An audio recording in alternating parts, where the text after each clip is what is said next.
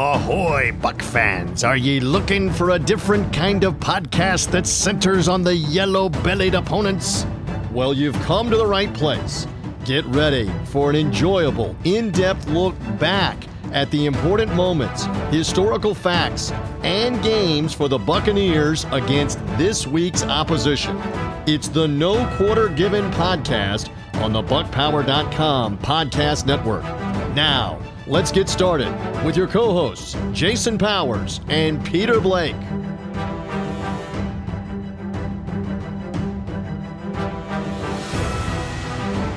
All right, week number 5 of the National Football League. You are here for the No Quarter Given podcast, where we take a look at the Buccaneers' weekly opponent. This week, it's the Miami Dolphins. Before we get to the Dolphins, we are going to review some little event up in New England last week. I don't even know what it is. Some little thing they called a game up in Foxborough. Yeah, Yep. one of the most hype games in the last, 10 years, but actually the second highest rated Sunday night football game, the New England Patriots versus Tom Brady coming back to Foxborough to face Bill Belichick. So yes, it was, I think it lived up to the hype. I just don't think it was necessarily the prettiest game, if you will. 19-17 Bucks victory. Of course, Ryan Succop with the go-ahead field goal.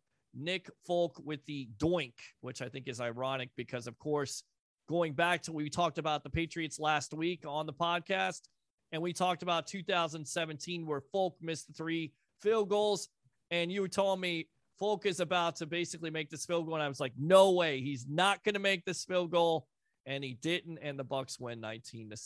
So everybody went home happy. You are hearing the voice of our co-host of the podcast, Peter Blake of the Sports Web. Peter's does a great job with his show. He just got done doing his show tonight, and how'd the show go? Show went good. We were recapping the Bucks Patriots with the legend himself, Mr. Leo Haggerty. We talked with Des Walker of the Chuck Smith systems. He was talking about Joe Tryon and Shaq Barrett in that Bucks defensive line. And we had Harry the Greek, who does some professional handicapping. So we had a cornucopia, if you will, Leo word, of subjects to talk about on the evolution of Sports Talk Television Live on NSPN. And, of course, I Love St. Pete.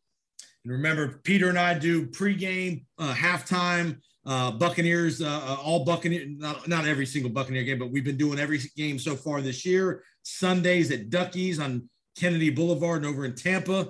Peter's doing a great job with the setup with the pregame show. We usually go about an hour and a half to 2 hours pregame. We got finally have an early start this week, Peter. 1 o'clock start here with the Dolphins coming to town. And before we get to the Dolphins, let's do a quick little review of the Patriots game. Obviously, you gave the synopsis of the event.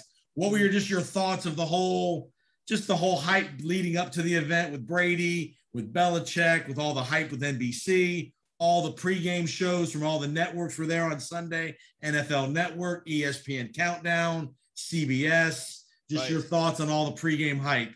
Well, it was all hype because what you learn is that first after the game, Bill Belichick and Tom Brady, they kind of did like a bro hug, if you will. And then what you come to find out is that Belichick went into enemy territory and was talking to Brady at the Bucs locker room for about 20 minutes. So maybe that relationship isn't as fractured as we originally thought. But the game itself, Tom Brady definitely was a little bit off. Was that because of the interior pressure by Belichick? Was it because of the rain? He was up on his throws a little bit, but the Bucs incorporated the running game that night. Leonard Fournette, 20 carries for 91 yards. Good for Lombardi Lenny. Ronald Jones, the victim of volume, scored a touchdown. So the running game was there. The balance was there. And the defense showed up big. 4 sacks, including Joe Tryon, who may be rookie of the week. So a pretty good night overall. And special teams were terrific too. Stuck up with a bunch of field goals in the weather. That weather was on and off, raining, heavy rain, sideways. So Great job by he missed the shorter field goal early, but he was so clutch late in the game, hitting the 48-yarder when it mattered most. Yeah, no, absolutely. And you need that. And here's a player that earned an extension. And the reason why it was 90% with his field goals last year, so he definitely came through. And I put that on my Facebook post. That's the reason why Suckup is here and Folk is not. And people were like, well, Folk's been a good kicker. Well, he wasn't a good kicker here.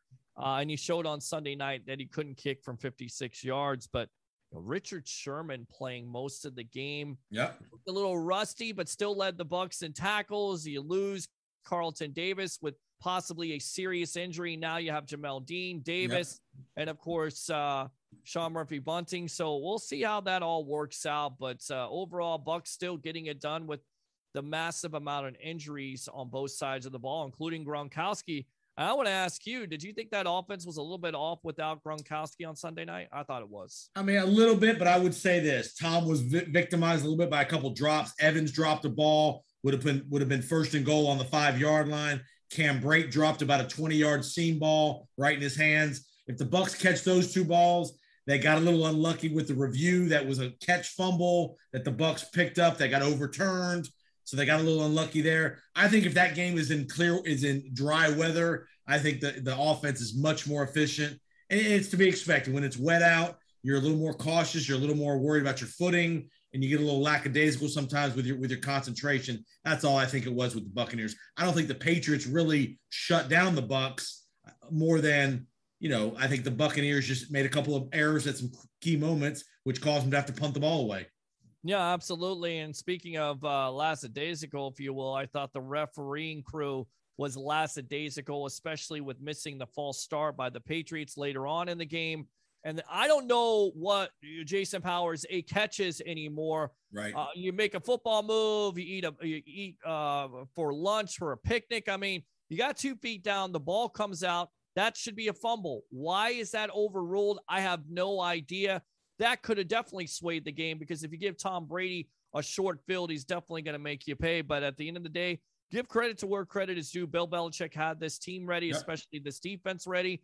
And the young rookie, Mac Jones, played pretty well, 275 yards, 2 touchdowns, 1 interception. But, overall, he didn't look like a rookie quarterback. He looked like he was making all the throws they wanted him to make. They were limiting the playbook. And, of course, it doesn't help with all the Bucs injuries in that back end. So it definitely helped Jones's calls. And like you and I talked about, and I mentioned this to you on our pregame show at Ducky's, the Patriots emptied out the playbook.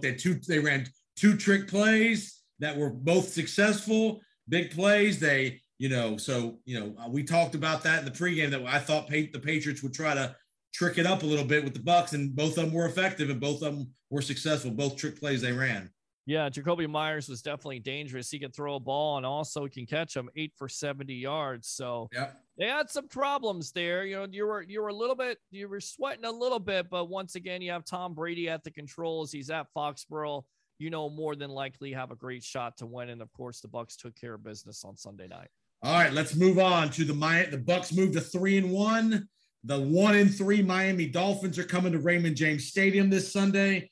The Dolphins have really been in a free fall after their week 1 win in New England, of all places. They've lost 3 in a row. 2 is still out. Jacoby Brissett playing quarterback for the Dolphins, not been very effective. The defense hasn't been great since week 1 as well. The Colts beat the Dolphins down in Miami over the weekend to send the Dolphins to 1-3. A lot of speculation about, haywire. Things are going haywire in Miami. Yeah, I mean, you would expect with Tua being healthy and what he showed against the Patriots, you were like, you know what? This kid is finally going to get it. This offense is definitely going to be a lot better. Of course, the defense is in place. I don't know what's happened to this team. I honestly don't know what the Dolphins are. I'm surprised they lost to the Colts with Carson Wentz and his, 2 injured ankles. I mean, I could not believe they lost to the Colts, but they did.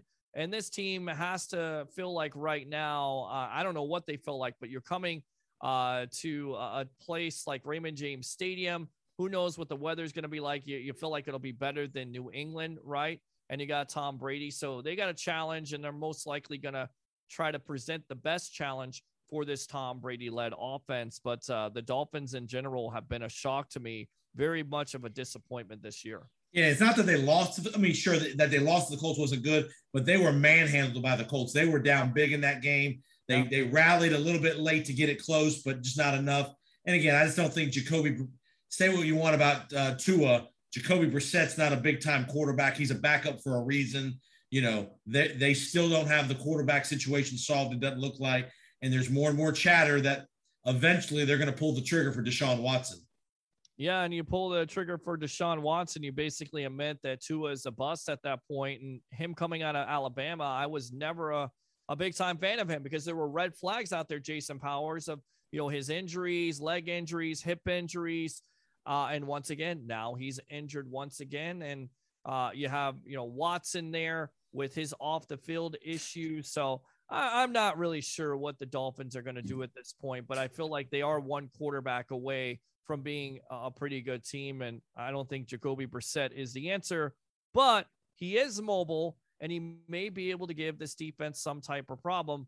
You would hope that the Buccaneers would not overlook the Miami Dolphins because, of course, after this, they have the Thursday night game versus the Philadelphia Eagles. And as I was talking about on the sports web, you look at this team, you see 1-3, maybe you overlook them, but at the end of the day, you're going to get the best effort from every team because you are the Super Bowl champions.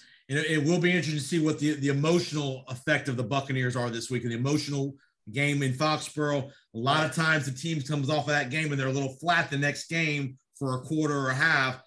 And plus, here's another thing about this matchup this week. The Dolphins know Tom Brady very well with all his time in New England, obviously. They've had some success against Tom Brady. That defense, Brian Flores, former Patriot coach, knows Brady, tendencies, things like that. And the Dolphins have had some success against Tom Brady. Yeah, and they had a slow start versus the Patriots. They were down at halftime 7-6. It's not a big deal, but you can't get off to a slow start and let a team hang around because if you do, then bad stuff can happen. So hopefully the Bucs are buttoned up and ready to go versus the 1-3 Miami Dolphins. Still surprising to say that. Yeah, the Bucs come in as like a 10-point favorite, so a heavy favorite coming into Sunday. All right, let's go back in the past. Let's go relive some past Miami Dolphins Buccaneer matchups. The Bucs lead the all-time series 6-5 in the regular season. They've won 5 out of the last 6 meetings.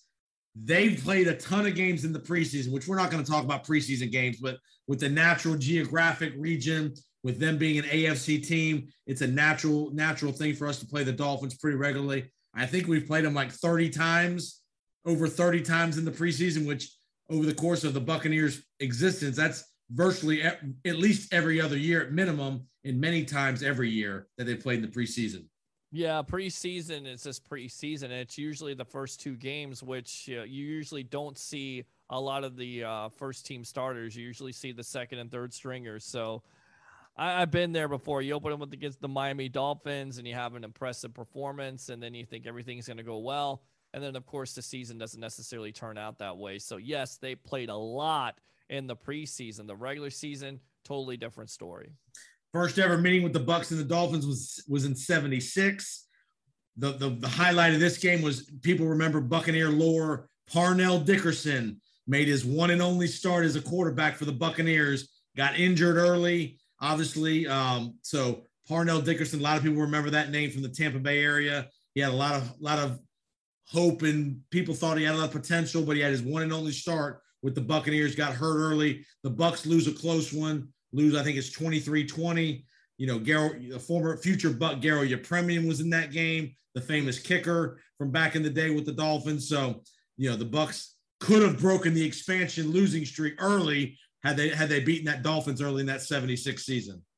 Yeah, it would have been nice, but of course, it didn't necessarily happen that way because they weren't good enough. They weren't good at all, not one bit. So them being close with the Miami Dolphins, it tells you everything you need to know. The Dolphins, of course, were on their way down after all their winning ways in the 70s, it seemed like, I guess. So, and they didn't start winning again until Dan Marino came to fruition.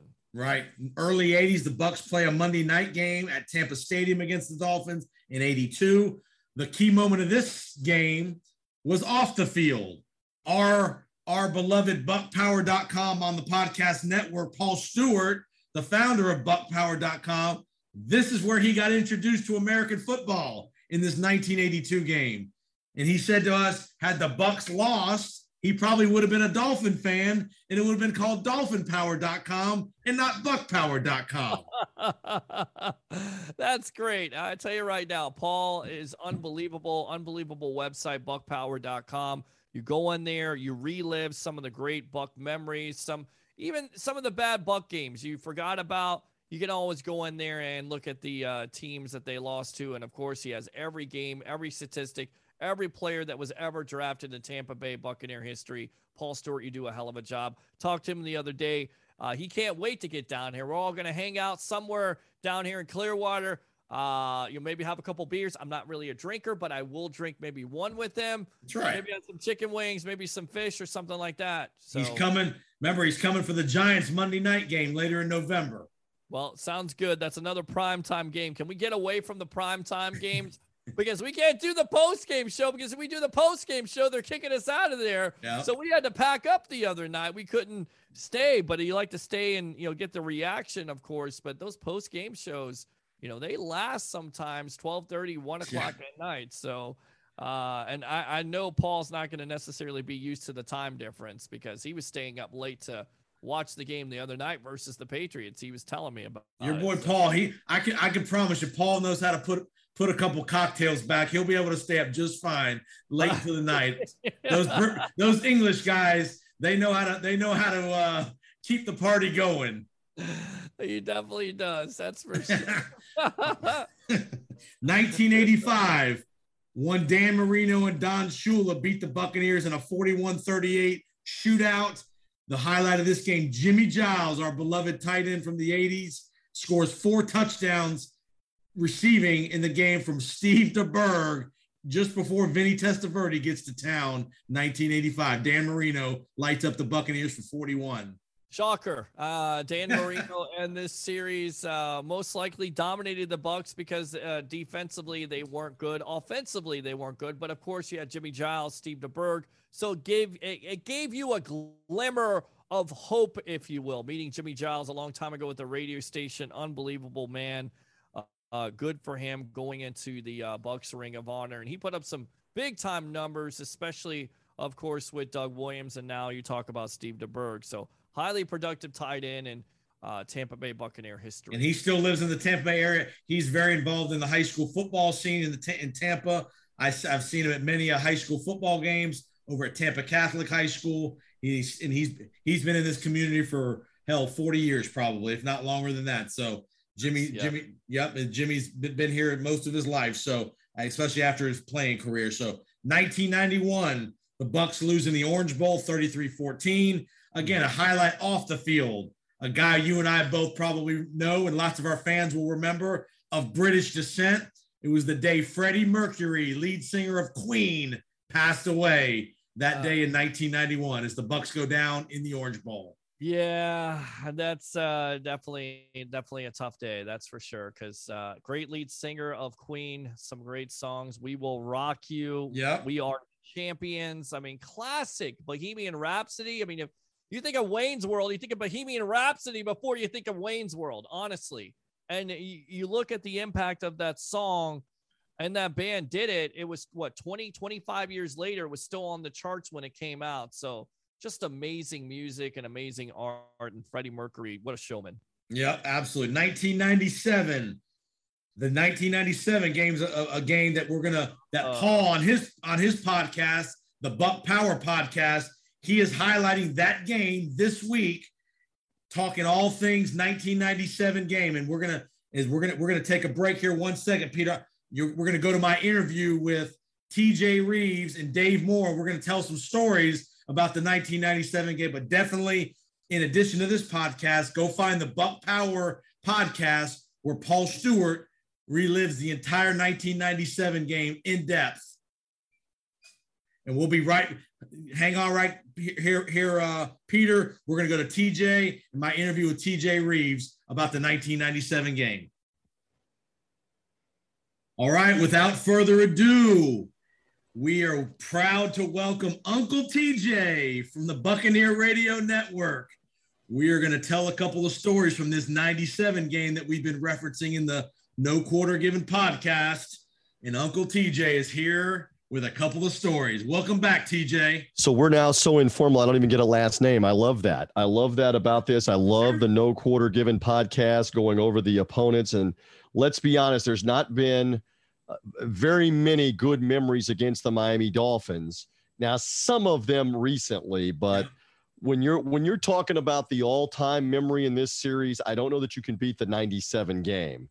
Just for the start of the season, the unbeaten year, the fact that Dan Marino's playing for the Dolphins, this is ideal.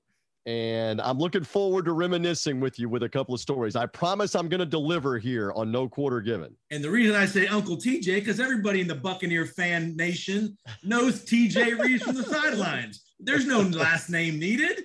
Exactly. You've Just been like with, Mean Gene. Tell the audience, how long have you been with the Buccaneer organization? This is the 17th year I've done the sideline role. I have been on and off the game broadcast for 21 total seasons. So I have been around. Are you trying to make me out to be old? I don't have the 36 years in that Mean Gene Deckerhoff has in, the Hall of Famer. But he and I enjoy doing this along with Dave Moore. And I know we were trying to get 83 on this podcast because he was part of that 97 turnaround in the pewter uniforms and part of that win over the Miami Dolphins to go 4-0. But I will stand in for him and tell you a couple of stories. So, all right, one thing I don't think I've ever asked you this, and might as well ask it on the No Quarter Given podcast. How did you get the Buccaneer sideline job? That's a great question. I bribed the right people and called in the right favors. Actually, I had done a bunch of different work in and around the Buccaneer broadcast, and the sideline job actually came open in 2005. And it came in combination with hosting John Gruden's radio show, as well as a rotating player, a different player every week radio show. So the offer was all encompassing. It was about three things at once. It was so long ago that there really wasn't much on Buccaneers.com to even do. That's how old I'm getting, Jason. But that was the offer. And so I have done that now since 2005. So this is year 17 of getting to be part of Buccaneers radio and all that we do. And one more thing before we get to the stories. People don't realize back in 1997, it was a Sunday night game, correct? Yes. And it wasn't Al and Chris on NBC. It was Vern Lundquist and Pat Hayden on TNT. On TNT, right. Because at this time period, they had split up the Sunday night game on cable. Yep. Remember now, for many years, ESPN had it exclusively, but they only did like the last 8 games of the year. They didn't do the first 8. Mike Patrick, Joe Theismann. Yes. And then TNT came in, Turner came in with Vern Lundquist and Pat Hayden, and then eventually ESPN paid them enough money where they got all 16 games themselves. So you're right. This is Sunday night TNT football with Vern Lundquist and Pat Hayden, and this is I got to tell you, I still remember a bunch about this game like it was yesterday, and I don't want to accept that it was 24 years ago at the time that we're taping No Quarter Given. You were a young man, my man. You were in your mid-20s, living the dream in Tampa, Florida. I know. So this is year 2, I believe, of Tony Dungy. Correct. They're on a big run to start the year. They start off with 5-0. This is the 5th game? This is the 4th game. The 5th game was the next week against Arizona. Okay. This is that'll be your No Quarter Given next week. There's a tease. Well, actually, you're going by opponents, but the Arizona Cardinals were the 5th opponent that season, and this was Dan Marino and the Dolphins. I don't know if I haven't gotten to listen back because you're interviewing me before the podcast is released. Did you and Peter mention Warren Sapp did not play in this game? We did not. Warren Sapp ankle injury is in street clothes on the sideline, and that was a big deal, obviously, because the defense was just starting to come together and take the next steps. And Warren Sapp did not play in the Sunday night Miami game due to an ankle injury. I still remember him standing over there with his Buccaneer T-shirt, shorts, and Air Jordan tennis shoes. And you're like, man, how much are they going to miss not having Big 99 in there? And remember, this is Jimmy Johnson coaching the Dolphins with Marino. Correct. That's correct. Jimmy Johnson had come out of the Fox broadcast booth to coach the Miami Dolphins. Very true. Let's get to story number 1. Let's go. Okay, so the play that game is known for. I mean, there were a lot of different plays and big moments in the game, but the play is the work done screen pass in the 4th quarter. So as you mentioned, At this time, I was not on the game broadcast. I was working 5-day-a-week sports radio in this town. I was on a media credential. I was in the old Tampa Stadium press box, and there was overflow media for that night because of the Dolphins in Marino. So we weren't in the first level of the press box. We were up in the top of the press box, almost the crow's nest. Yep. For a lot of us in the overflow, radio, extra TV, not the writers. The writers were so valued back in the 90s. So we're up in the top of the press box of old school Tampa Stadium. Old school Tampa Stadium. Up in the top. All right. The walk with all the aluminum seats and no seat backs. Yeah. So when Warrick Dunn caught that screen pass, and again, you need to go to buckpower.com and relive the game like you've been promoting with the Miami Dolphins. Sunday Night Football 1997. You'll see the Dunn screen pass from Trent Dilfer. When those blocks were thrown, and I think Frank Middleton is one of the guys that got the block. I mean, they're perfect blocks to free up Warrick Dunn. And when he accelerates through the hole with a chance to score the clinching touchdown to basically put the game away, the Dolphins' hopes were being crushed right there on that play. And real quick. I believe it was 3rd and 28 or 3rd and something long. Like that. It was 3rd and really long. And of course, Mike Shula is the play caller, the son of Don Shula. And he calls the screen pass, and it works to perfection with the lead blocks. Dunn has the seam. He's like lightning between the seam and to the sideline for a touchdown. And I exaggerate you not, when he broke free at about the 40 or the 30, the press box was shaking below us. Wow. I thought it might be a little rumble, a little earthquake. It's the first time I had ever experienced that at Tampa Stadium in any part of the stadium. And granted, we were about as high up as you could get in the stadium.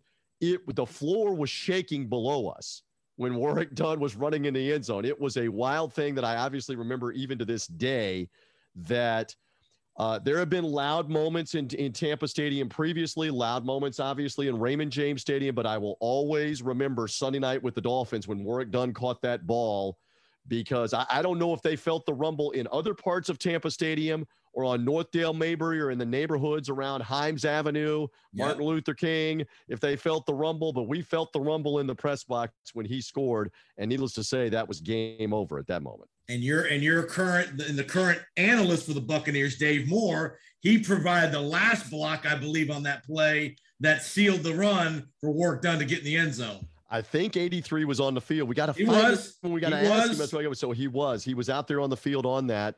And again, Warrick was a special player. I remember Derek Brooks lobbied so hard for the Buccaneers to draft him in the first round after he played with him at Florida State. And that was his rookie year, by the way, 1997. What a coming out party.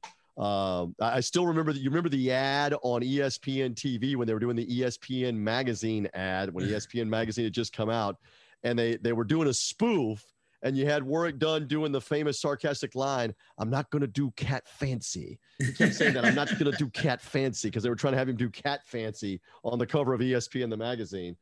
It was all because of that. The Bucs have been on the cover of Sports Illustrated a couple of times. Yeah.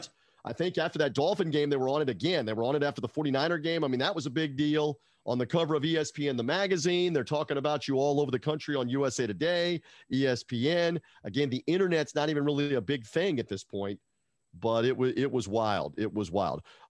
So yes, that's my story in the stadium. That's all right. So I missed the one thing I really missed. I missed Warrick Dunn by 1 year at Florida State. He came in the year after I left.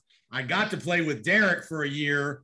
When me and Derek are about, he's either one. I think we're the exact same age, to be honest with you. We were the same class. And I remember Derek came into Florida State as like a 200-pound linebacker. I mean, he was nothing. I mean, he was never the biggest guy in the world, even in the NFL, but he was like 200 pounds playing weak side linebacker at Florida State. And that was always the concern and the question as to whether or not he could succeed in the NFL at under 240, because remember, most of the linebackers back in that day didn't run as much and were 240, 250. And Derek was coming in maybe 220, probably 215, trying to play linebacker. And Rich McKay and Tony Dungy said to anybody that would listen in 95, 96, of course, he was here in 95 with Sam Weich before, but Tony Dungy in particular, 96, 97, this guy's as good as any linebacker in the league. Tackling machine. Hall of Fame now. And so obviously they were right about it. Do you want one more story off the Dolphin Buccaneer game? better than the ground rumbling under me in the press box. This is why you listen on No Quarter Given and make sure you subscribe. So my in-laws are the biggest homer die-in-the-wool Dolphin fans you can imagine, and they have been living hard. They have been downtrodden. The Dolphins have been down and out for a lot of years. Whenever we go to eat, they love to eat at Shula's Steakhouse, and I always have to joke with them. You know, all the pictures around here in black and white because the Dolphins haven't done anything since color film. That's what I have to tell them. So anyway, they're big-time Dolphin fans. So my mother-in-law, God love her, she was over the top at this point. And Dan Marino's her favorite guy. You know, she's got a Dan Marino poster in her classroom as a teacher. Dolphin shirts, Dolphin coffee mug, all of it. So it got contentious in a good way between she and I, and I'm talking about it on the radio, and I even put her on the radio, and we made a wager that whoever won this game, the other person was going to have to put the opposing shirt on every Sunday for the rest of the year. Wow. So keep in mind, I'm not working the game broadcast, but I'm potentially going to have to wear a Miami Dolphins shirt or jersey of her choosing. But if the Bucs won, that she would have to wear a shirt of my choosing. So obviously the done play happens, the Warwick Dunn play happens, the Bucs win the game late night, Sunday night.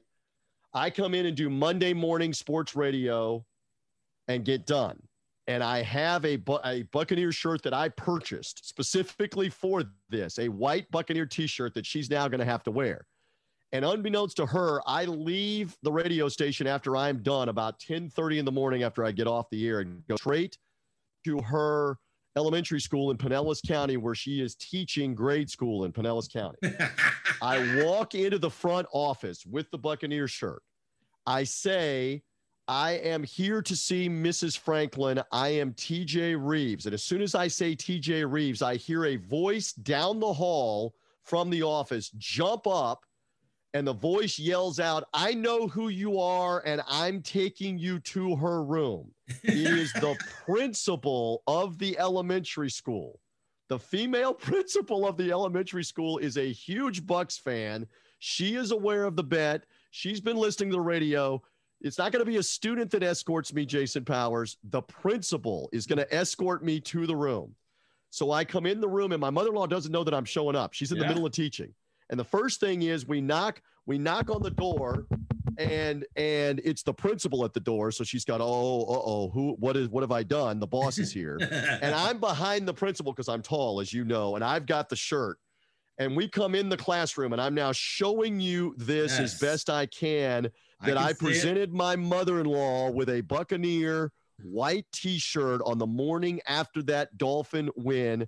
She was the color of the Buccaneer red home jerseys for about 15 minutes. There you go. The principal's in the room. The principal is the one that took this picture with a disposable camera. No flip phones in those days. No cell phone cameras in those days. That was not even a digital camera. It was a disposable camera like you would buy at the drugstore or at Publix that took that picture, and we had to go get it developed like later in the day or the next day. No cell phone. Yes. Nobody knows what we're talking about in the present day. This is what you had to do with pictures. So that is the story from that year and from that game of the morning after I presented my mother-in-law with the shirt she had to wear every Sunday for the rest of that year because the Buccaneers defeated the Miami Dolphins on Sunday Night Football. 1997, Jason Powers. All right, I'm going to ask you before I let you go, what you got to do is when we release the podcast, you need to retweet it and attach that picture. Take a picture with the cell phone and attach the picture to the tweet so the whole world can see. So make sure they're following not only Paul's Twitter handle, which is Buck Power C. Follow Jason JPO Sports.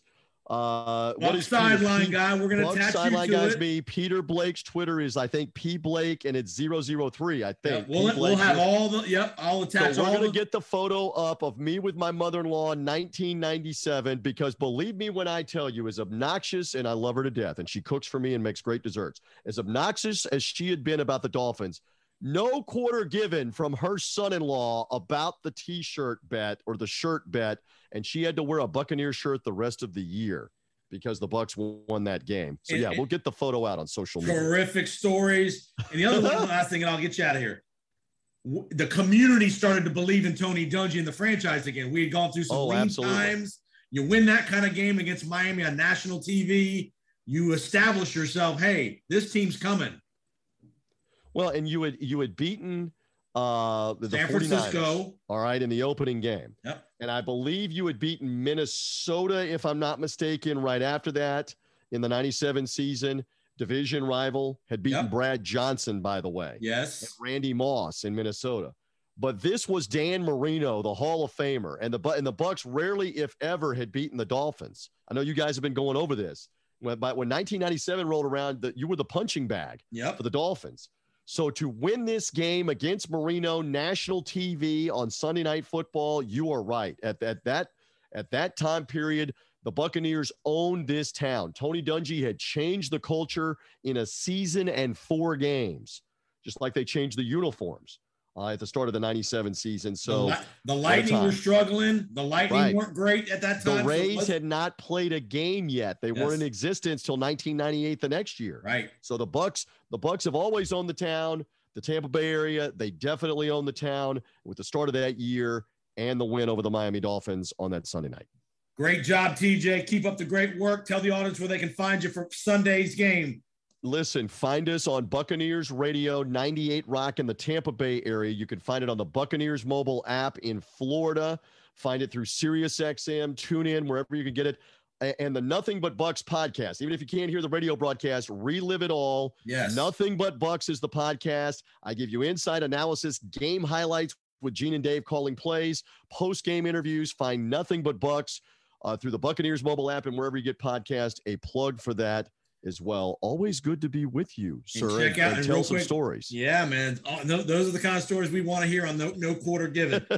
And check out the Powers on Sports podcast this week, because TJ relives being in New England last weekend for the Patriots. Pre-game tribute, halftime, post-game when Belichick came in the locker room. Great stories TJ provides on that insight. So check out the Powers on Sports podcast. The only thing I can tell you is I'm talking to you more than I'm talking to my wife and twins, and that's going to get me into trouble. But yes, Powers on Sports, you'll find me there. And I love what you and Peter are doing with No Quarter Given and reminiscing about the big games and the big moments. Love that here with this podcast. Happy to be on and help and reminisce about the Bucs. You're the man, TJ, and we're going back to relive more Miami Dolphin highlights. We'll be right back in just a second. There you have it. A great interview there with TJ, telling some great stories about the 1997 game. You know, lots of interesting work done with a big game. I believe that game was a Sunday night game. Was that a TNT Sunday night, or is that ESPN? You had the great Vern Lundquist, who is known for what?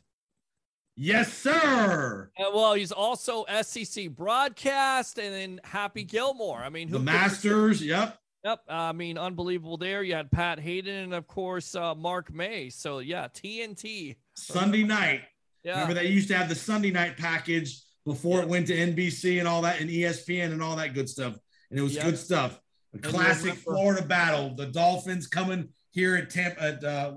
I think they're still at Raymond James Stadium. They were still in Raymond. They just got into Raymond James. No. It was Houlihan Stadium. It was. My bad.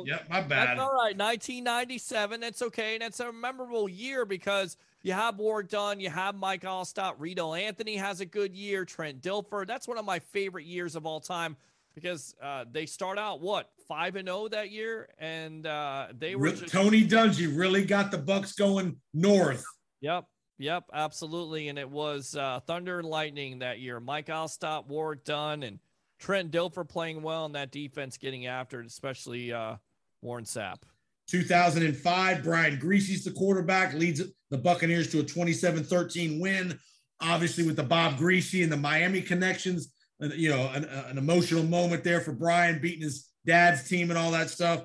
2005, kind of getting towards the tail end of the Gruden era, when the team was kind of starting to go decline a little bit. But Brian Griese, I always thought Brian Griese did a pretty good job as the Buccaneer quarterback. He was in a tough spot. Remember, Griese is the guy that replaced John Elway in Denver.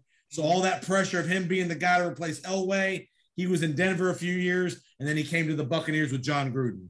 Yeah, he came here with John Gruden. Of course, Gruden loved those veteran quarterbacks, and Greasy had some good games. Joey Galloway throwing in 2005. That was the year they won their division and went to the playoffs, and of course got eliminated by the Washington football team at the time, the Redskins, in the first round. But 05 wasn't bad. That was Cadillac's rookie year, by the way. Yep, and also Brian Greasy. Those of you that are watching Monday Night Football on ESPN, he's the analyst. He and Louis Riddick and Steve Levy. I think Greasy does a really good job. I like Greasy. He was a great college football analyst. I think he and Riddick and Steve Levy do a pretty good job on the Monday night games. I think they do a great job, and Louis Riddick should be hired as a GM because the way he breaks down tape, the way he breaks down players and talent overall, I definitely think it could translate to an NFL franchise, just saying. But yeah, they absolutely do a great job with some of the announcing teams they've had over the years. This is absolutely superior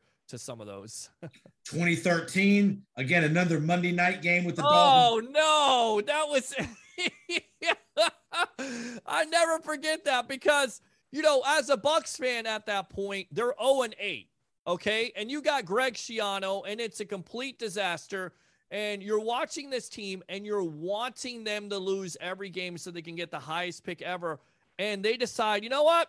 Monday Night Football, we're going to show some signs of life because there was talk that Buccaneer ownership at the time was talking to Lovie Smith. But if you show any signs of life, then people start to say, well, you know what? Maybe we'll give Greg Schiano another year. And it's like, no. Leave no doubt. Lose every game at this point. So Greg Schiano, he was a miserable coach back then. It was a miserable situation. Please let them lose every game. And, of course, they end up beating the Miami Dolphins on Monday Night Football. I remember it like it was yesterday. My question is, going into Schiano's second year, we didn't have a good first year with Schiano. What the hell are we doing on Monday Night Football with such a crappy record after the year before? How the hell are we getting on Monday Night Football?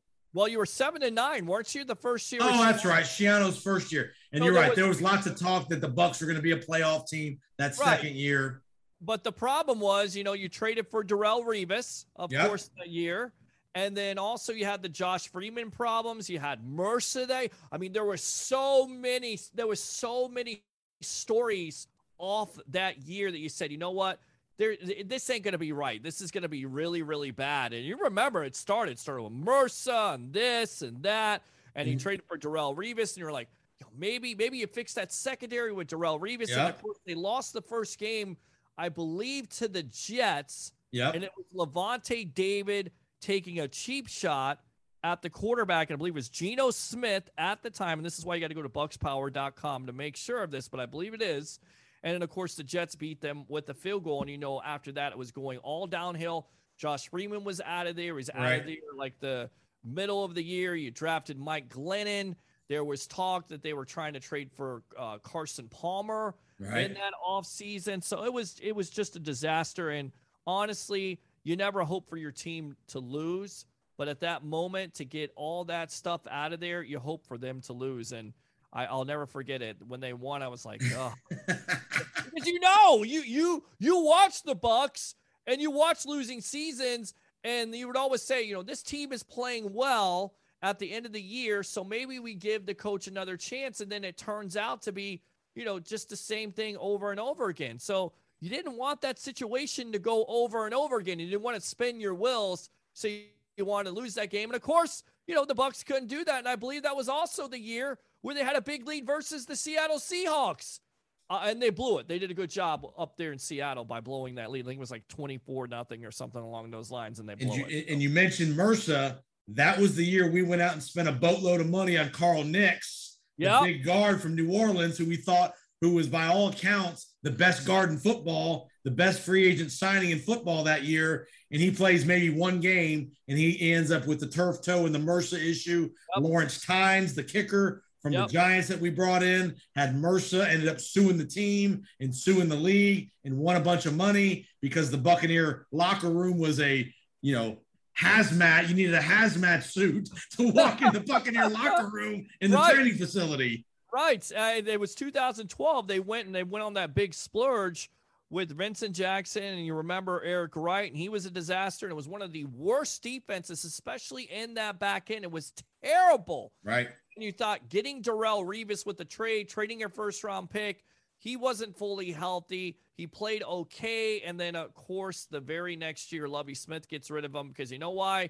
He could not fit in the defense, and oh, by the way, he goes on to win, a Super Bowl with the New England Patriots, fitting just fine. And he'll be in the Hall of Fame here real soon, the next couple of years. Oh, good job by the Tampa Bay Buccaneers. That was just a weird time. It was.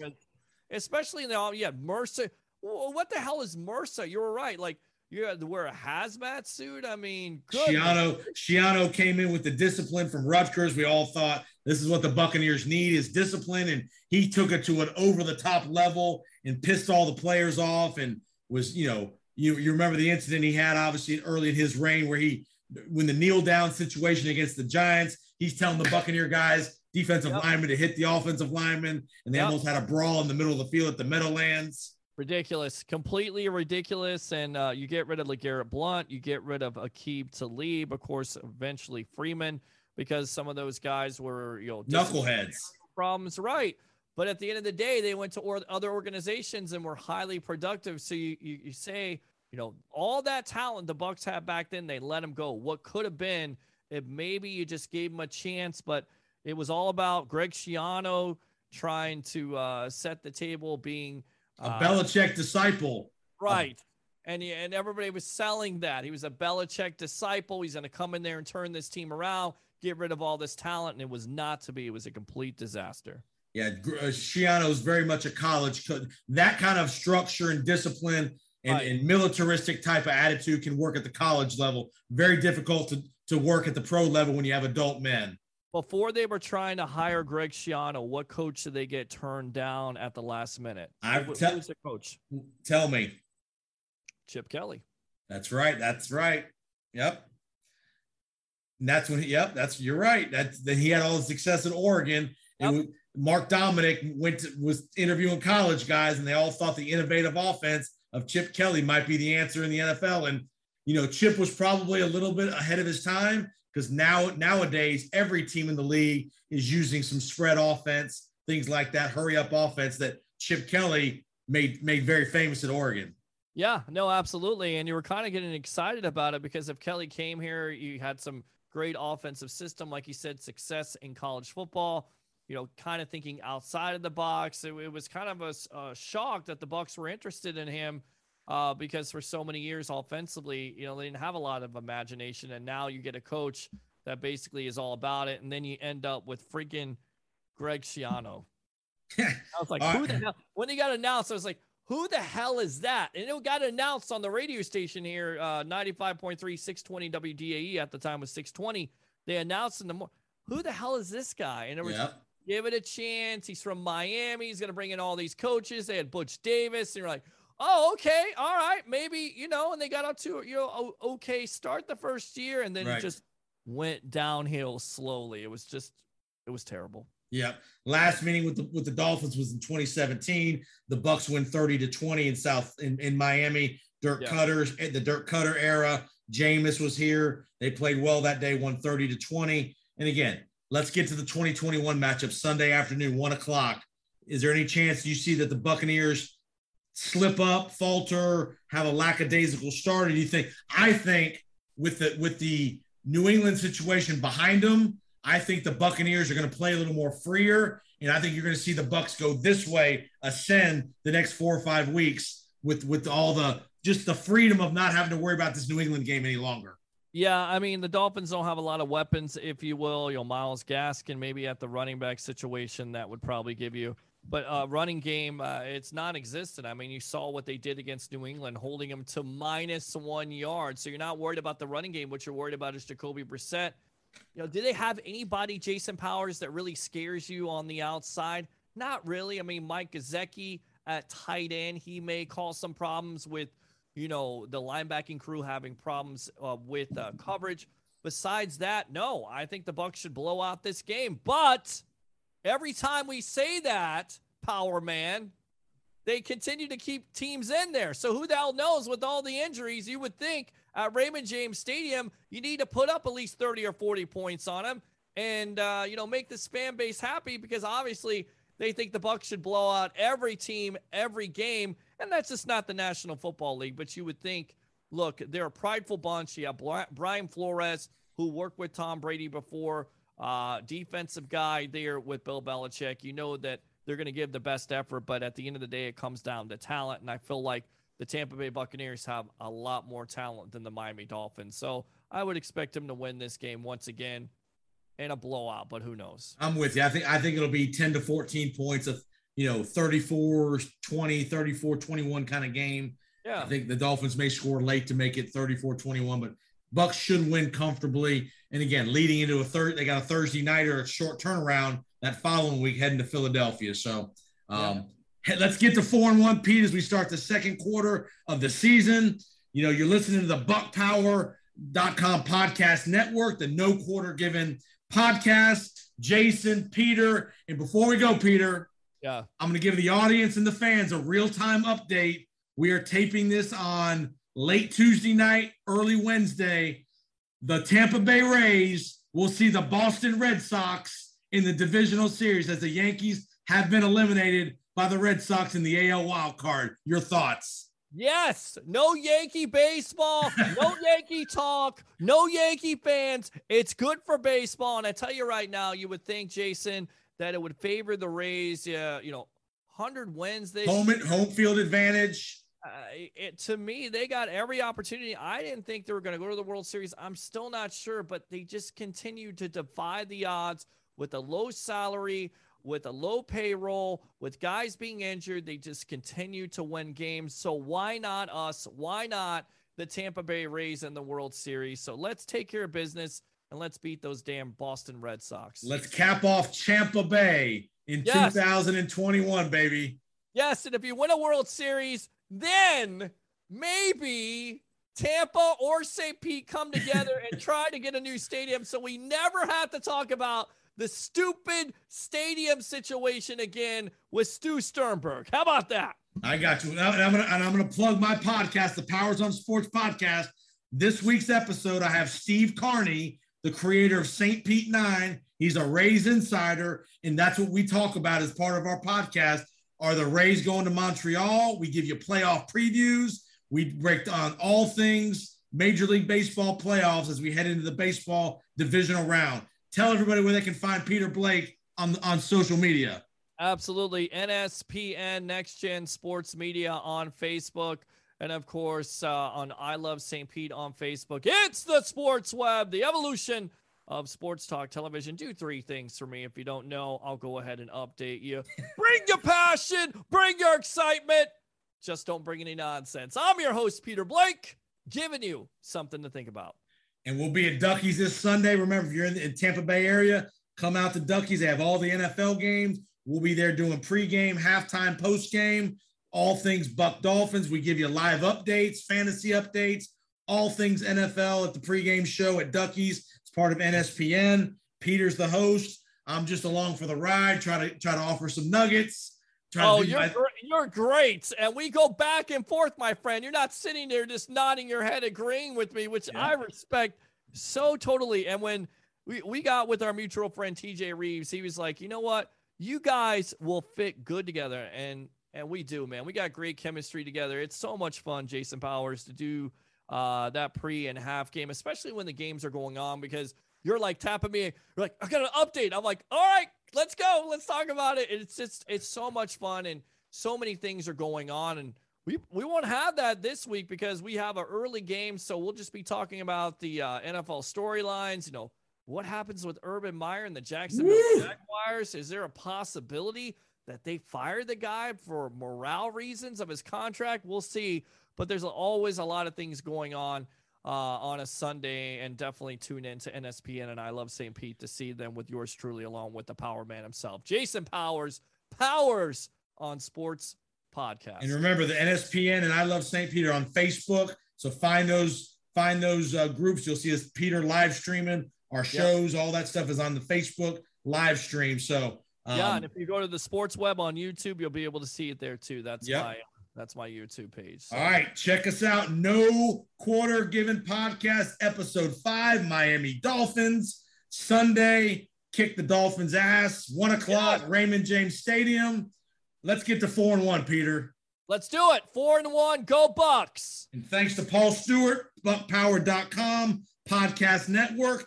And we will see you next week. We're going to have to tape this a little earlier next week, Peter. We got a Thursday nighter in Philadelphia. So we're going to have the episode out a little earlier than normal. We'll have it out early in the week next week to preview the Philadelphia Eagles and the Tampa Bay Buccaneers Thursday night football. Oh, baby. There's so much history there with the Philadelphia Eagles and efforts in that. Folks, have a great week, and we will see you next time on the No Quarter Given podcast. I'm Jason, Peter Blake. See you later. Join us again soon for another preview of a scallywag Buccaneer foe when we come back with another No Quarter Given podcast. And make sure, for the best in historical Buck coverage, you go to BuckPower.com. And as always, keep listening to the BuckPower.com Podcast Network.